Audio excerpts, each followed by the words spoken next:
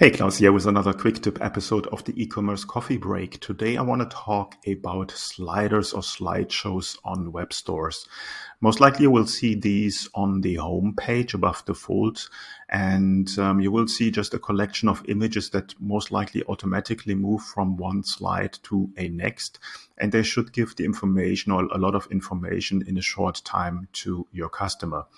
Now, that sounds good in theory, but practically a slider is always a bad idea to have them there. As you can see here, if you watch this on YouTube, this slider moves relatively quickly. There is a lot of information on there, and people usually do not read this. They do not wait. Especially on mobile devices, people may start scrolling down pretty much in a moment when they have a site loaded. So they will definitely not wait for a slideshow.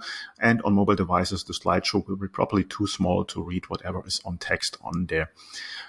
Also, getting the timing right on the slides to show is a really problem. You don't know how fast somebody grasps the information, how fast is somebody in reading text.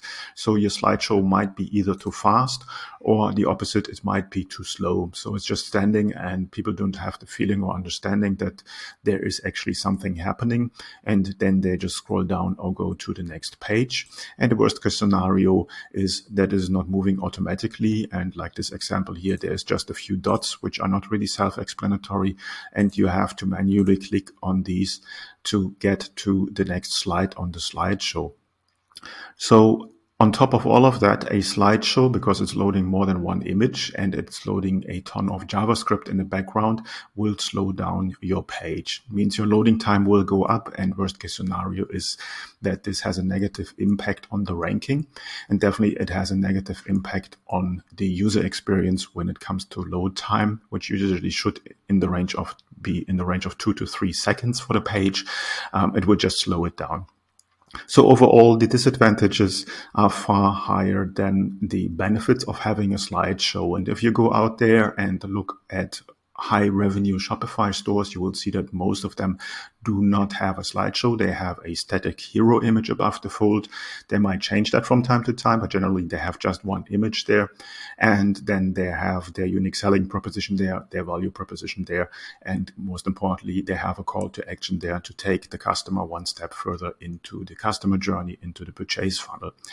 So to summarize, my recommendation here, coming from the conversion rate optimization point of view, don't do slideshows on your homepage, also not on your product page. Slideshows there is a time and place to use slideshows, but generally on a Shopify store, it will hurt your conversion rate. It will increase your bounce rate.